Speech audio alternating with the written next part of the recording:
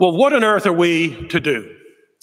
What can we do as churches faced with some of the big challenges in the world and in the wider church? What can we do faced with the unbelief of so many and with false religion and with a culture that is becoming increasingly anti-Christian? What can we do faced with deviant forms of Christianity, such as liberal theology and the prosperity gospel that is so popular? What can we do, not only as churches, but as individual Christians, that can make some difference, any difference, to the advance of God's kingdom in this world? What on earth can we do? Well, this evening I want to answer that question from this passage in 1 Samuel. Here we learn from the example of Jonathan that it is indeed possible to do something. Each of us can do something to make a difference for the advance of God's kingdom in the world. Now, compared to what other churches and other Christians have done or will do or even are doing right now, it may not seem very significant. It may be very small, almost unnoticed. As far as the world is concerned, it might even be laughable. But in God's eyes, it is significant and is no laughing matter, because it serves his purpose to advance his kingdom through ordinary people. And that God uses ordinary people and ordinary churches to advance his kingdom is a theme in the Bible that we need to take to heart. We sometimes think of, the big events of church history. But it's often the little things that happen, the little people that God uses are the things that really matter. Compared to his good friend David, Jonathan in this passage is not one of the towering figures in the Bible story. He makes a brief appearance and then disappears as the story moves on. Everyone remembers David, and rightly so, as we'll see. And if they remember Jonathan, it's really because he was David's friend. But here in this passage, Jonathan does something significant for God. Like Jonathan, we can as well in our generation, and serving God's purposes with the gifts and the opportunities and the circumstances that he gives each one of us. So let's turn to the passage, and I'd like you to note three things. And the first one is this: the plight of Israel because of the domination of the Philistines. The plight of Israel because of the domination of the Philistines. Now, the Philistines were the great enemy of Israel at this point in her history. And under the leadership of King Saul, the Israelites had tried to fight back. However, the Israelites were vastly outnumbered by the Philistines, who had penetrated deep into Israelite territory. If you go back in the earlier part of chapter 13, verse 5, we read, "The Philistines assembled to fight Israel with 3,000 chariots, 6,000 charioteers, and soldiers as numerous as the sand on the seashore. And they went up and they camped at Michmash, east of Beth Aven." So you have this enormous number of Philistines with the latest weapons and vast numbers, the latest technology in warfare. And then verses 17 and to 18, we read, "Raiding parties went out from the Philistine camp in 3 detachments. One turned towards Ophrah, another towards Beth Horon, a third towards the borderland overlooking the valley of Zeboim, facing the wilderness." No wonder then the Israelites were terrified. Again, verses 6 and 7 of chapter 13. When the Israelites saw their situation was critical and that their army was hard pressed, they hid in caves and thickets and among the rocks and in the pits and the cisterns.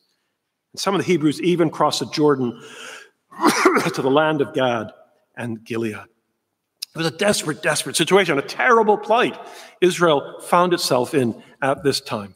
And making matters worse was King Saul, whom God had rejected as king because of his disobedience. And in this passage, we find Saul rather pathetically under a pomegranate tree. So ESV has it in a pomegranate cave. I'm not sure what a pomegranate cave would be, but it probably was a pomegranate tree, under some sort of tree, pomegranates, with only 600 men with him. In fact, things had got so bad that the Israelites had to go to the Philistines to have their basic tools for farming and so on sharpened. Verses 19 and following of chapter 13, no blacksmith could be found in the whole land of Israel because the Philistines had said. Otherwise, the Hebrews we'll make swords and spears. And so all Israel went down to the Philistines to have their plowshares and their mattocks and their axes and their sickles sharpened. And he then gives us all the prices. Now, this was the sort of Iron Age, and the iron was the latest technology. And if you like, the Israelites didn't have the technicians, the blacksmith. We think of blacksmiths a very sort of ordinary, sort of physical thing to do, but that was the technician, the IT specialist you needed at that time, the person who could manage this new technology. And the Israelites had to go down and have all their equipment sharpened and so on by them. And this Philistine monopoly on the latest Iron Age technology meant that the Israelites had very few weapons with which to fight her enemy. And this really was a very humiliating situation for Israel to find herself in. And now surrounded by the Philistine army, the situation was hopeless.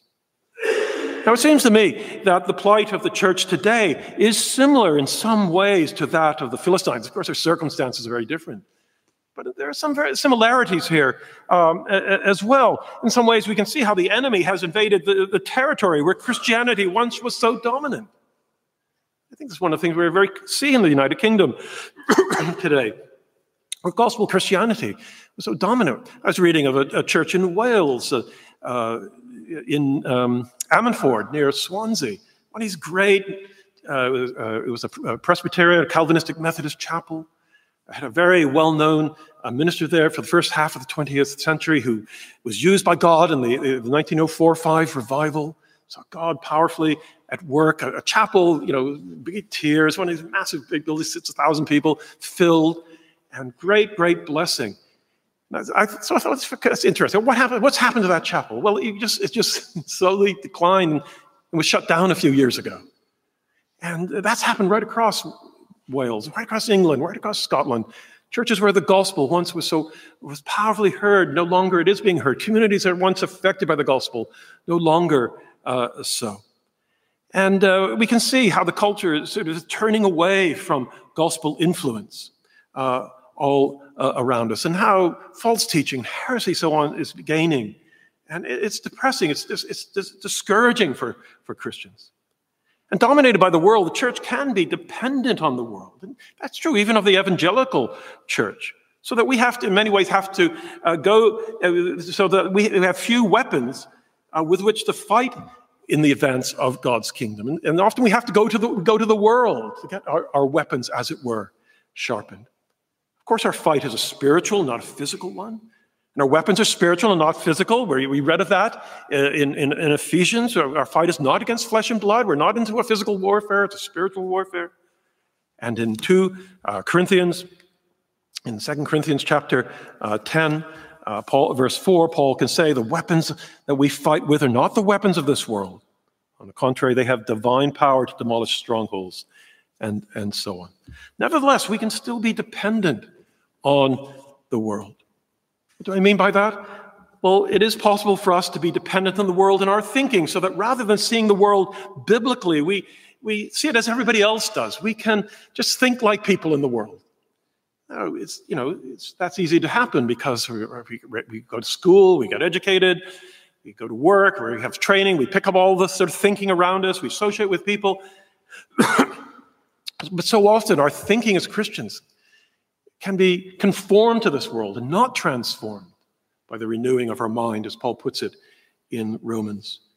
Likewise, it's possible for us to be dependent on the world for our theology, so that rather than conforming to what we believe in Scripture, we conform to what is acceptable to the world.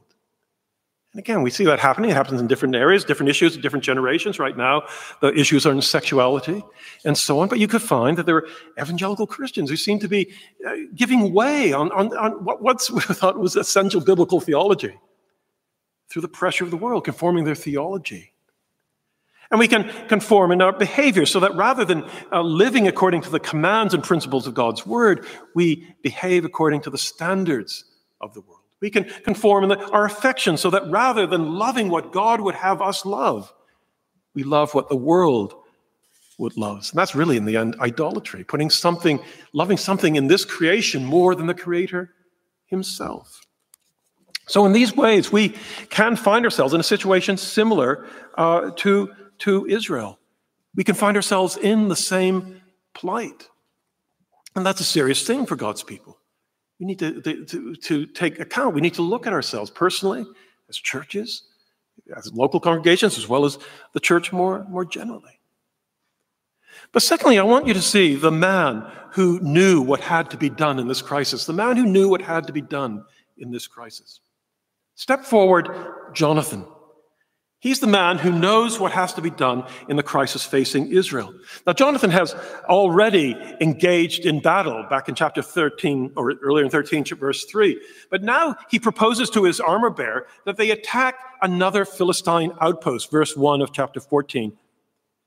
Now, a detachment of Philistines had gone out to the pass at Michmash. And one day, Jonathan, son of Saul, said to his young armor bearer, "Come, let us go over to the Philistine outpost on the other side." But he did not tell his father. Now, Jonathan doesn't tell his father what he plans to do, probably because he would order him not to. So he's not going to tell him. He's not going to tell Dad. He's just going to go on and do what he believes he has to do in this situation, in this crisis. Physically, Jonathan's plan was a daunting one, a courageous one, because of the deep ravine that they would have to cross, the steep cliff they would have to climb. We're told that there was these two hills, and they would have to go down one side and up the other side to attack the Philistines. Very dangerous because you're exposing yourself, and it's a lot of effort. You have to scramble up the other side. Now, from Jonathan's conversation with his armor bearer, I want you to note three things that we can take to heart. The first is this: Jonathan's attitude to the Philistines. Jonathan's attitude to the Philistines.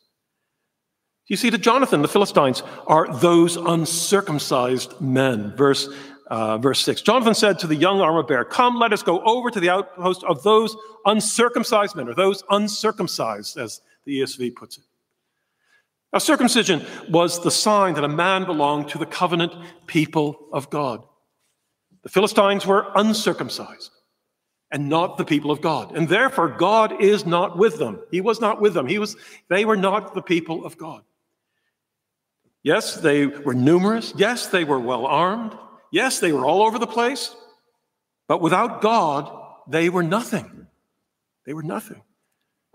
And Jonathan thinking this, why should Israel be intimidated by such people if they're not the people of God? Listen to how later his friend David puts it in a more famous confrontation, chapter 17, as he with Goliath, verse 26.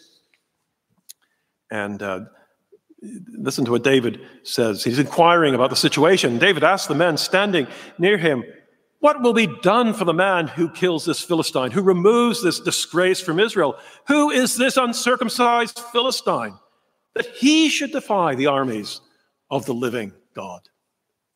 The same attitude. Goliath's doesn't belong to God's people. The Philistines Jonathan was facing, they don't belong to God's people. So God is not with them. Now, the attitude Jonathan had to the Philistines should be the attitude we have to those who oppose the Lord Jesus Christ and oppose his gospel. Now, such opponents may seem very impressive with their academic credentials, with their influence in the media, with their political power. They can seem very, very impressive. Like the Israelites, many Christians may be intimidated by them. But we must see our opponents, those who oppose the gospel, for who they really are. They are these uncircumcised fellows. They are not the people of God, and therefore God is not with them, and they can be defeated. And the second thing, note Jonathan's confidence in God to save. Jonathan's confidence in God to save. Now listen again to verse 6. Jonathan says, "Come, let's go over to the outpost of these uncircumcised men. Perhaps the Lord will act on our behalf. Nothing can hinder the Lord from saving, whether by many or by few." Jonathan is confident in the ability of the Lord, the covenant God of Israel, to save. Because salvation is what he does, it doesn't matter how many people he uses. He can save by many, he can save by few. Yet confident as Jonathan is, he's not presumptuous. Do you note that it may be, as it is in the ESV, or that perhaps, as it is in the NIV. Perhaps the Lord will save. It may be that the Lord will save. God can save, but in the end, it's up to him whether or not he will save. Jonathan isn't presuming upon God doing this. Now, such confidence in God is what characterizes those who attempt great things for God and his kingdom. The God of the Bible reveals himself as a God that nothing can hinder from saving, whether by many or by few. Nothing can hinder God from doing what he wants to do. Nothing can hinder God from achieving his saving purposes. And this is the God we trust to advance his kingdom through your church here at London City Presbyterian, or whatever church you may come from, or whatever church we belong to, or through us individually as Christians serving the Lord in some way. But like Jonathan, we don't presume that God will do that. We don't just take it for granted that he'll do that. However, our he may do is not unbelief, but rather a humble submission to the sovereign will of God. In other words, we should be humbly confident that God will act to advance his kingdom through us. Not presumptuous. He may or may not use us in the way we would like, but he can if he wants to. Perhaps he will. And we have that humble confidence in God. And it seems to me that what Jonathan says here is a good antidote to the unbelief that's too often characteristic of Christians. On the one hand, there is the unbelief that expects too little of God. On the other hand, the unbelief that expects too much of God. In one sense, we can never expect too much from God. John Newton puts it in his great hymn on prayer that we can never ask too much. There's not too much we can ask God to do. In one sense, we can never expect too much from God. But we can't demand that God do too much. That's the point. If we demand that he do what we want to do rather than what he wants to do, then that is expecting too much. And I suggest it is a form of unbelief. But neither must our expectations be too little, that God would do nothing.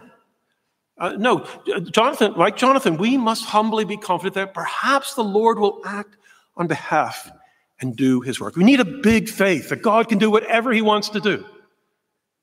But we leave it to him to decide his way, his means, how he will answer our prayers, and so on. We expect much, but we're not presumptuous.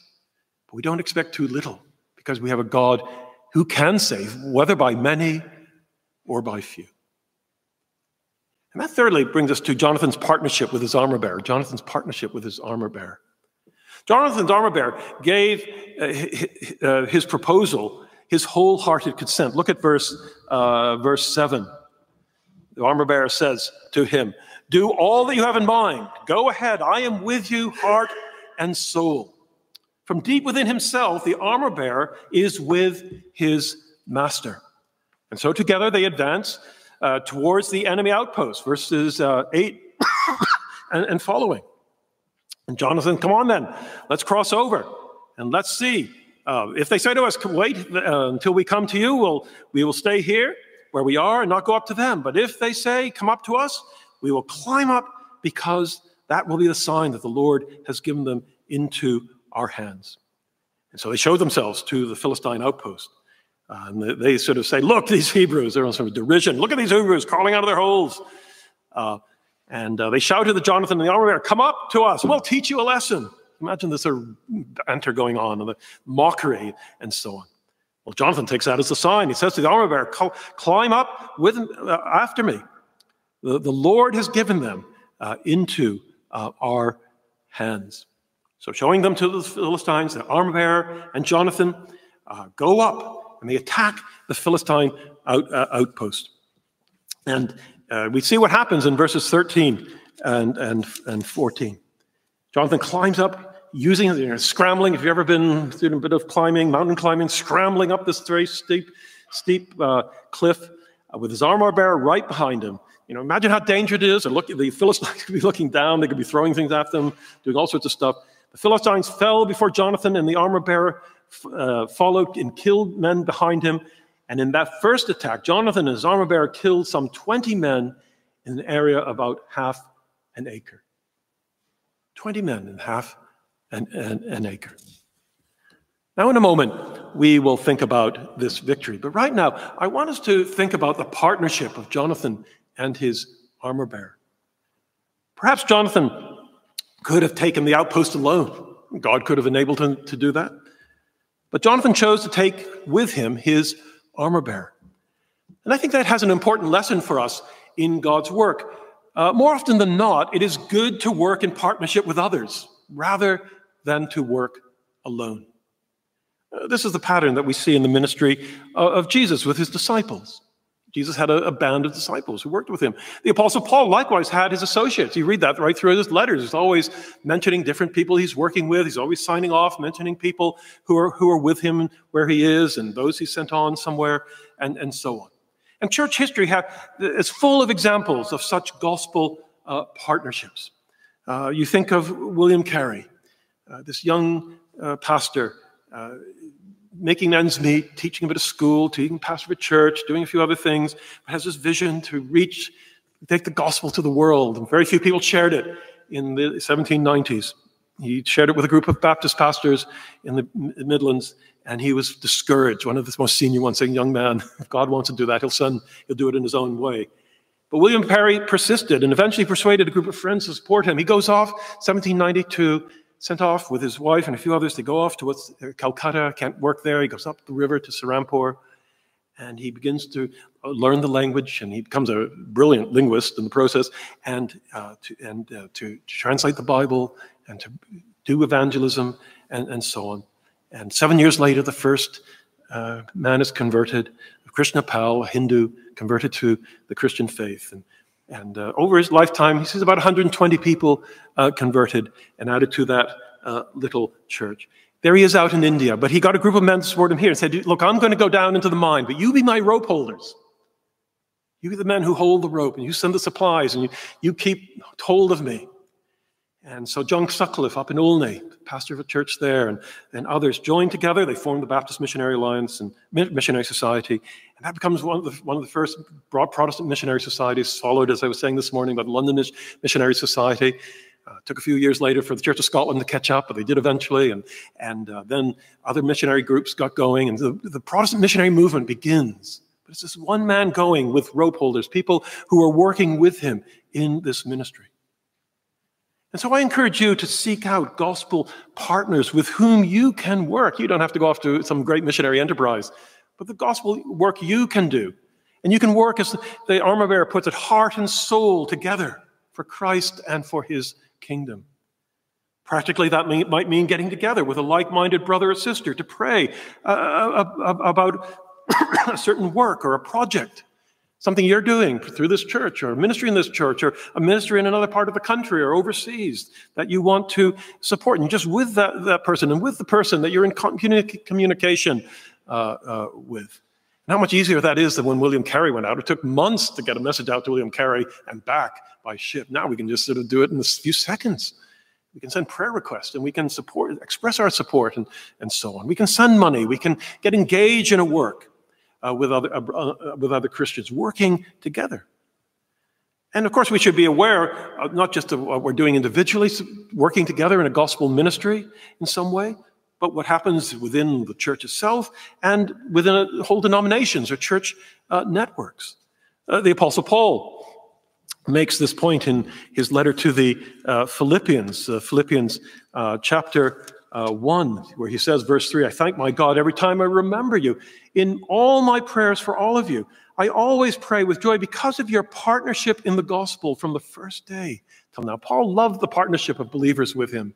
He wasn't a lone ranger all by himself. He loved the fact that the Philippians were behind him praying and supporting him and so on. And he writes to them from prison to tell them he really values their support. And then he goes on, verse 27, to say, to them, whatever happens, conduct yourselves in a manner worthy of the gospel of Christ, and then whether I come and to see you or only hear about you in my absence, I will know that you stand firm in one spirit, striving together as one for the faith of the gospel without being frightened in any way from those who oppose you. Standing as one, striving together for the gospel. That's what gospel ministry is about, working heart and soul, like Jonathan and his armor bearer, for the kingdom. That's what happened in my church in a remarkable way. I don't know how much I mentioned about this morning, but East London Tabernacle was a sort of East London version of the Metropolitan Tabernacle, where Charles Spurgeon was the minister. It was a relatively small church in Stepney. Asked Spurgeon to recommend a minister. He recommended a young man who had planted a church in Bromley named Archibald Brown. And Archibald Brown went to Stepney Tabernacle, and he preached, and they saw a remarkable work of God. So that this 800-seat chapel, this 1867, was filled up quickly, and then it moved to the present site, where they built a 3,000-seat auditorium. Happily, that was bombed in 1941, so I didn't have a 3,000-seat auditorium, but it was a big church filled morning and evening.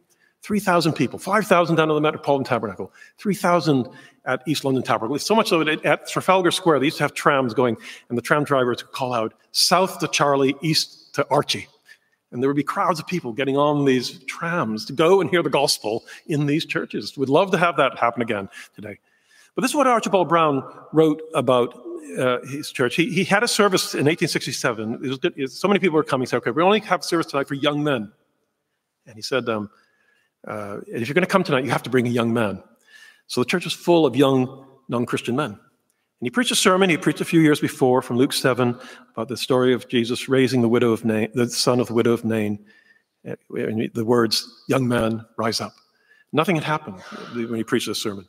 That night he preached it, and 60 people were converted and added to the church. And it was amazing. He said it was from the prayer meeting before the service, he felt as if he was physically lifted into the pulpit to preach.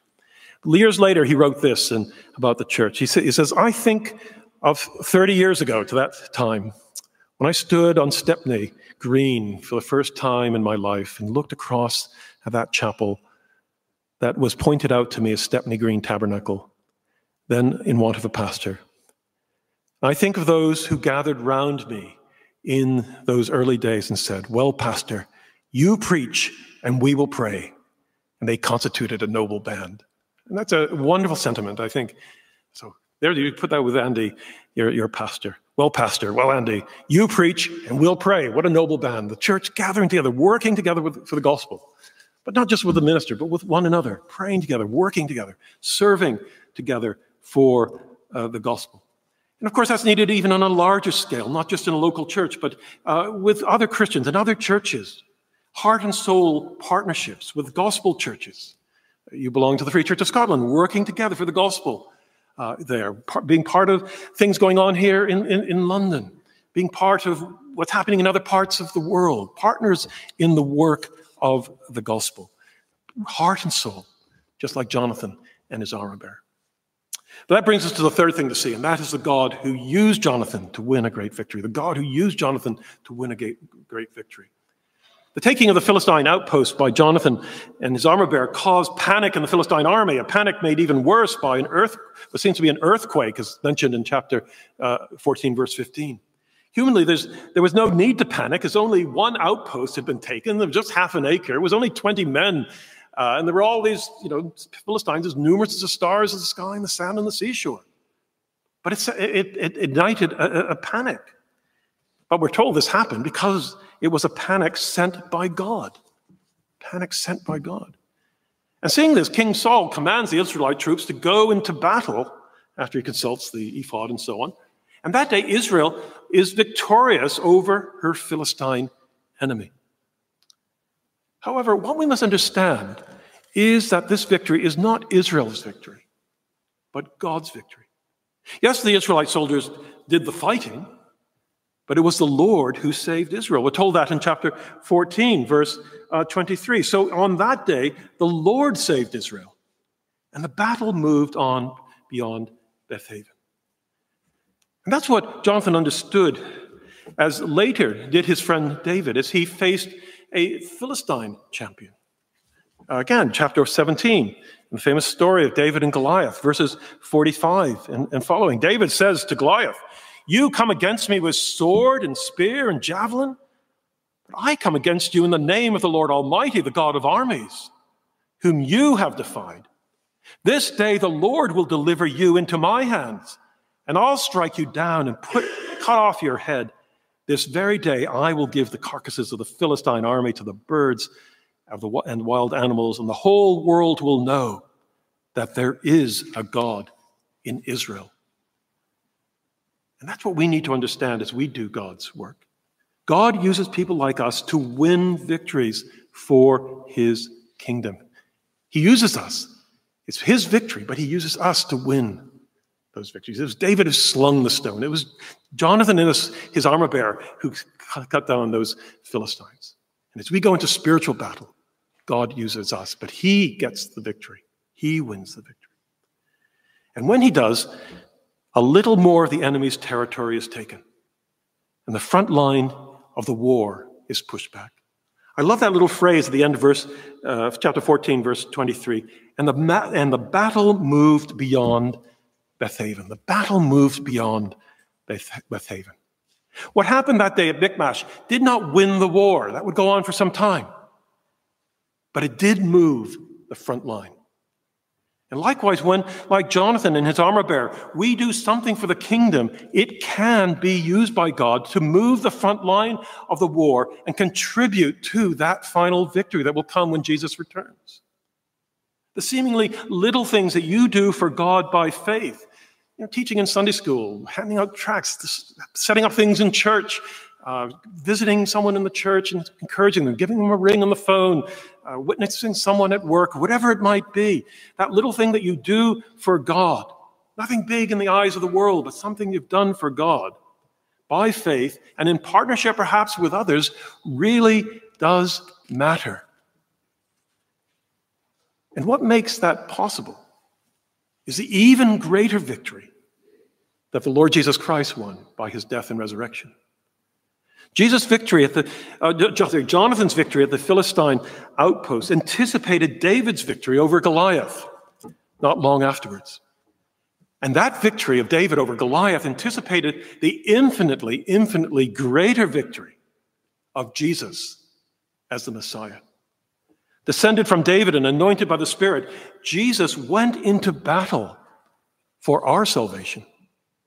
Unlike Jonathan, but like David, Jesus went alone into battle to defeat sin and death and the devil in order to save his people. And in that great battle, Jesus won the victory of our salvation. And because he did, we could go into our lesser battles, alone or with others, knowing that he has won the victory. That battle might be with sin and temptation in our lives. We all do battle away with that all the time. Certain temptations we face. You might be facing one right now, a really besetting one, a sin you're trying to deal with in your heart and in your life. You're battling against that. That battle might be to advance God's kingdom in some area of ministry in this church or in this world. That battle might be to pray for something or someone the Lord has put on your heart, and you're battling away in prayer for that person, for that situation. But whatever the battle is, remember that nothing can hinder the Lord from saving, whether by many or by few. And strengthened by God's grace, and maybe with the help of a friend, you can move the battle beyond Beth Aven. You can move the front line of the battle. Might not win the war. We'll never win the war yet until Jesus returns, but you can move the battle beyond Beth Aven. You can move the front line of the battle against the forces of evil by the little things we do by faith, and sometimes with the help of a friend. Amen. Let's pray. Well, Father, we do thank you that you're a God who can save by many or by few. You're a God who saves, and the battle is with you, and you win the battle. But you use people like us, and we can follow the example of Jonathan. We can realize that the world is just merely uncircumcised Philistines. They're not your people. And we can work with others like the armor bearer, like friends in the church, brothers and sisters, husbands or wives. And Lord, we know that you are the God in the end who saves, by many or by few. So Lord, help us, we pray, in the battles we fight. Knowing that because Jesus won the greatest of all battles, we can go into battle in the power of your Spirit, armed with your word and with prayer. And that we can move the front line a little bit beyond Beth Aven. We can take that little thing further. Nothing much in the eyes of the world, that little bit that contributes to that great final victory when Jesus returns in power and glory as the King of Kings and the Lord of Lords. Amen.